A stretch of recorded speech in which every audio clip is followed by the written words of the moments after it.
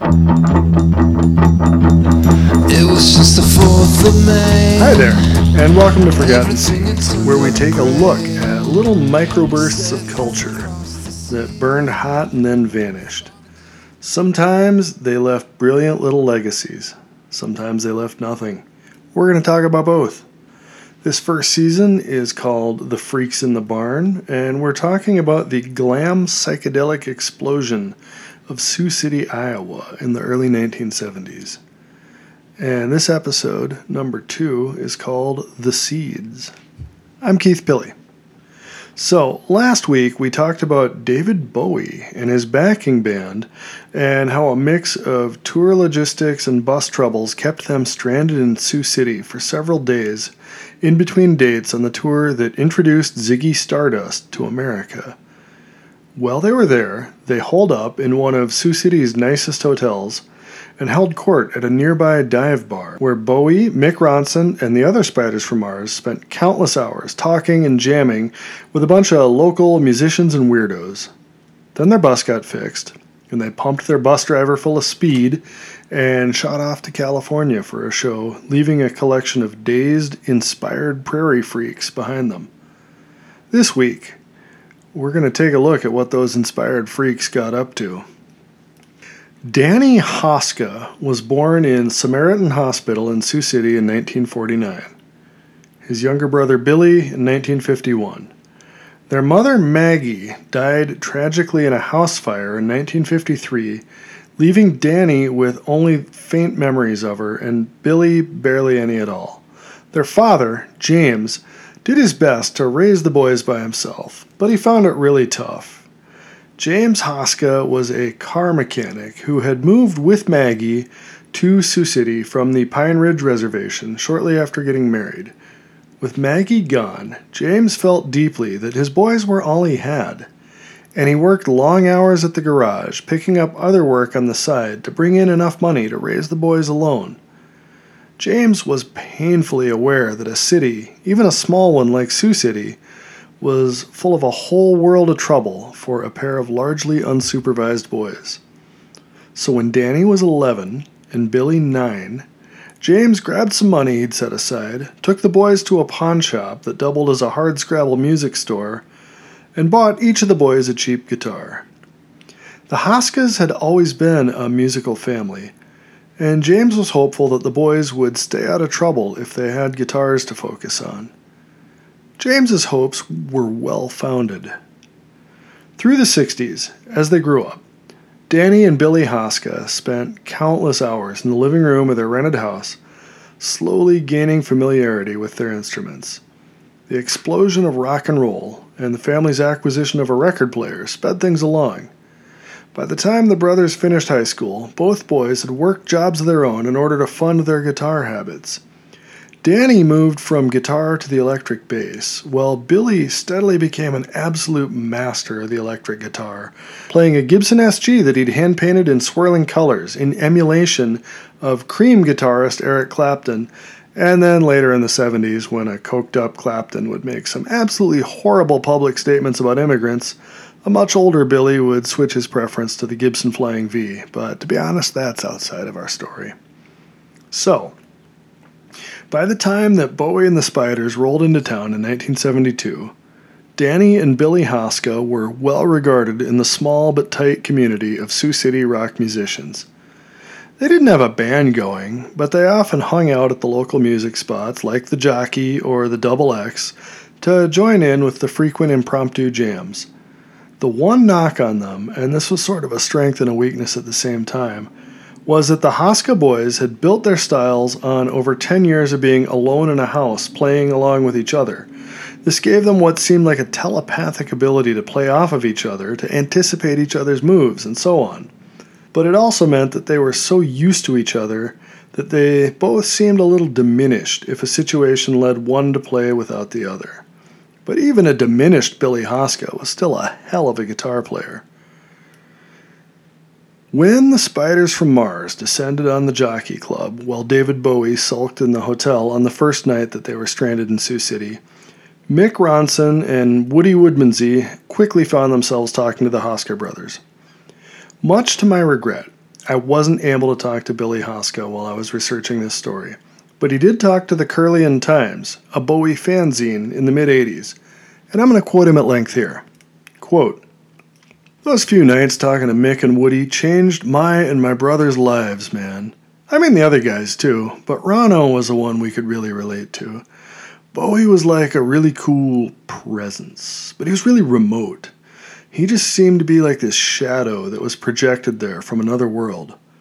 Where Rano, he was a lot like us, working class guy who loved to play guitar, came at it from a really unique way.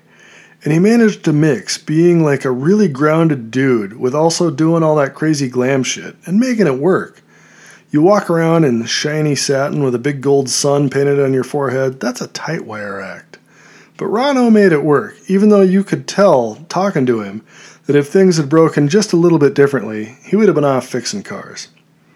So yeah, we just talked and talked about music and about guitar and about how you could like build a sound to convey this feeling of, I don't know, like otherness. How you could fucking rock, but also make it art at the same time, and how showmanship played into that. My brother and me, we fucking loved to play music, but we were really trapped in the same old horny blues thing that everyone else was doing. I mean, just, fucking Zeppelin. That first night, we just talked. And then the next couple of nights, Rano and I both brought our guitars, and we just kind of fuck around on stage, jamming and trading tips, and that guy could play, man. Talking to Rano, and then listening to that fucking Ziggy record after they left, we really started thinking about what if we took music somewhere else. T-Rex, too, man. Bolin was great to try to comprehend. I absorbed all that. Tried to figure out what I could do with it. Didn't play so many notes, but made the notes that we did play matter more, maybe. Sing about how the world works and, some weird-ass stories about it instead of just one more fucking song about big-leg women. We got a lot of storytellers in my family, man, and my brother, he really started tapping into that after we spent all that time at the Jockey. Hell, if I say Rano was a big influence on me just because he changed the way I play guitar and write music, I suppose Bowie was probably the biggest influence on my brother, because he really changed the types of stories he wanted to tell. And we both went in pretty big on their showmanship thing. We're just overflowing with ideas there. We'd always loved music and always played, but after they left town, we were on fire for this different approach, and we got rolling on getting a band together as fast as we could. It was magic, man. Changed my life. End quote. The Hoskas asked around the Sioux City scene for a drummer and recruited a longtime scenester named Skip Chandler to play with them. Chandler was a little older than they were and had put in some time playing jazz before switching to rock. The three of them started writing songs and practicing intensely, putting together a flamboyant, incredibly loud, glam psychedelic act that they called the Visceral Realists. By November in 1972, the Realists were playing shows at the Jockey and a couple of other little Sioux City venues, and they were blowing minds at each show. Of course, the Hoska brothers were hardly the only ones to cross-pollinate with the glam exiles at the Jockey. For a few months before Bowie and the Spiders had rolled into town, Sammi Otto, a 20-year-old self-described witch, had been a semi-regular at the place. Born in 1952, Otto had grown up in Sioux City in a troubled house. Her father, Ron Otto, was a well-to-do local lawyer, but he'd also been an abusive alcoholic who terrorized his family. During her teen years, Sammi had caught the late 60s wave of occult study, or at least the Sioux City version of that wave, as a way to cope, a thing to focus on as a distraction. And she'd moved out as soon as she was old enough, renting an apartment in downtown Sioux City. Near the Jockey Club, as it turned out. Otto eked out a living doing tarot readings and devoured every book she could get her hands on, which weren't that many in Sioux City in the early 70s, on occult topics like the British magician Aleister Crowley, his group, the Ordo Templi Orientis, the rival mystical group, the Order of the Golden Dawn, and anything else in that vein that she could find. She quickly established herself as a known character in the small countercultural scene centered around downtown Sioux City. Now, I am happy to say that I was actually able to speak with Sammi Otto from her apartment in Omaha while I was researching this story. And here is some of what she had to say. So you were a regular at the Jockey then? Yeah, more or less. I wasn't in there every night, but I was there enough that people knew who I was. And what was the scene like? I mean, like before Bowie? Well, don't make too much of it as a scene. It was a bar where people would hang out, and some of us knew each other, some didn't. People romanticize it. Maybe it got turned into something when Bowie and the Spiders were stuck there, but before that happened, it was just another cruddy bar where they had music. So you were just a woman in a bar? I mean, I guess. Looking back, I probably stood out because I was the weirdo of the joint. I was pretty, you call it evangelical about the stuff that I was reading then, and I think a lot of the people at the Jockey got a kick out of talking to me about that stuff. Like, what do you mean? You know, all the usual Gnostic stuff. The world isn't what it seems. There's a hidden energy to everything. There's a truer reality than we can only catch glimpses of. That whole thing. All the stuff I was singing about a few months later. And that went over? Well, one of the things I've always been good at was spinning a line of talk. My dad was a lawyer, and he was great with juries, and maybe I got it from him. I don't know. I guess I was offering up a point of view people weren't getting anywhere else in Sioux City. So you're like the Jockey's resident occult person, and then David Bowie shows up. I know. Boy, if I hadn't already believed in fate, that sure would have tipped it over. And what was that like? It was fucking amazing. Are you kidding? Of course, Bowie only showed up the second night. The first night, it was just the Spiders, and they were a trip to talk to, too, although their accents were awfully thick. But that weirdness kind of prepped us, and the second night, Bowie showed up, and it was just like this glamorous ghost coming into the room, and everyone trying to play it cool with the Spiders, but Bowie showed up, and it was just mobbed at first. So how did you end up talking to him in that crowd? Well, in his quiet way, he was pretty good at making his wishes known and making sure people did what he wanted. And he wanted to talk to me. So, like, your rep as the house occult person preceded you, huh? Yeah, sometimes it's good to be the weirdo. So anyway, before too long, I was there in his booth with him, drinking red wine and talking about Aleister Crowley. Well, that must have been a trip. It was crazy in the best way. And we talked a lot about occult stuff. He knew a lot more than I did, and I think he liked that I was really eager to hear it all. He didn't always make sense.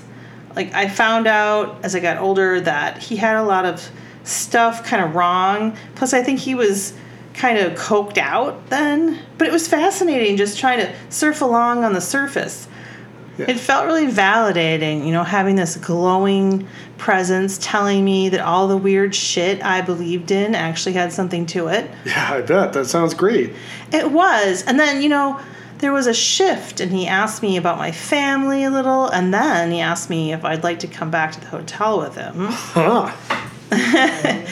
Yeah, and you know, I'm not going to tell you about most of that, but I will tell you about this part, which I think is the reason you're talking to me. While we were back at the hotel, in the middle of doing other things, he got really serious and animated and told me I was a pure rock and roll spirit and that I absolutely had to start a band.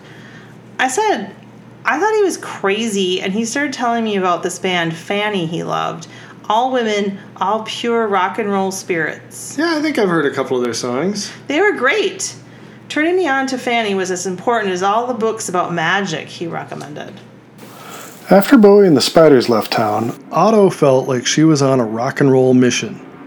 She talked to the other stunned scenesters at the Jockey and quickly got a band together, the Jawbones, with Ed Benson and Orrin Hampton on guitar, Janie Guyan on bass, Jill Rockler on the Fender Rhodes piano, and Jack Comiskey on drums.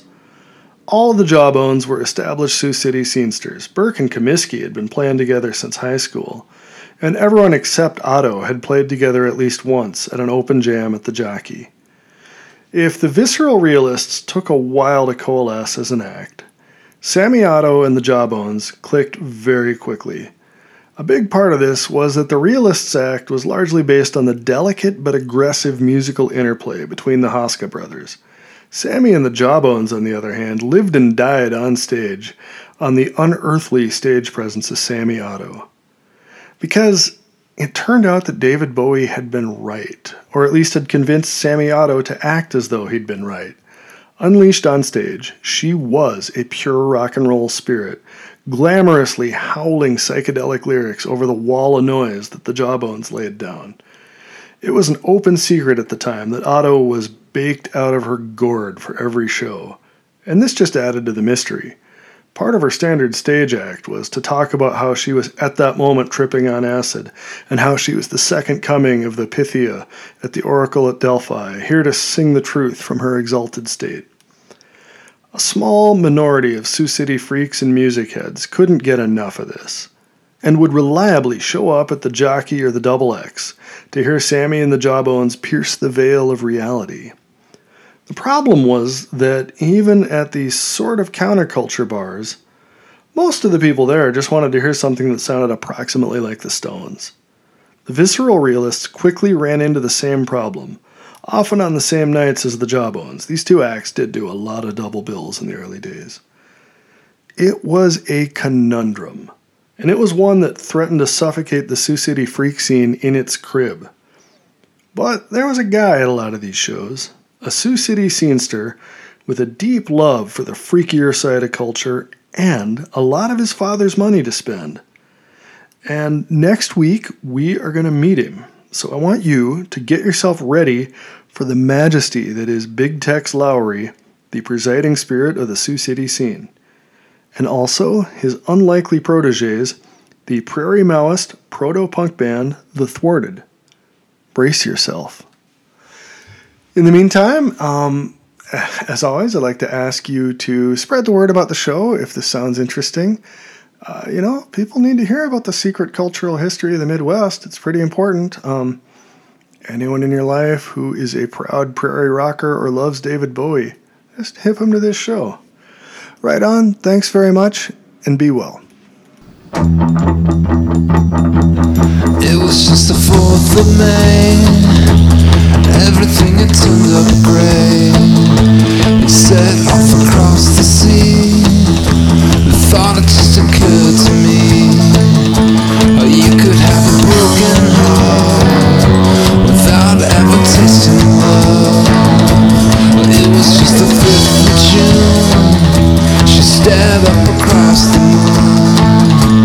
She stared for stories high.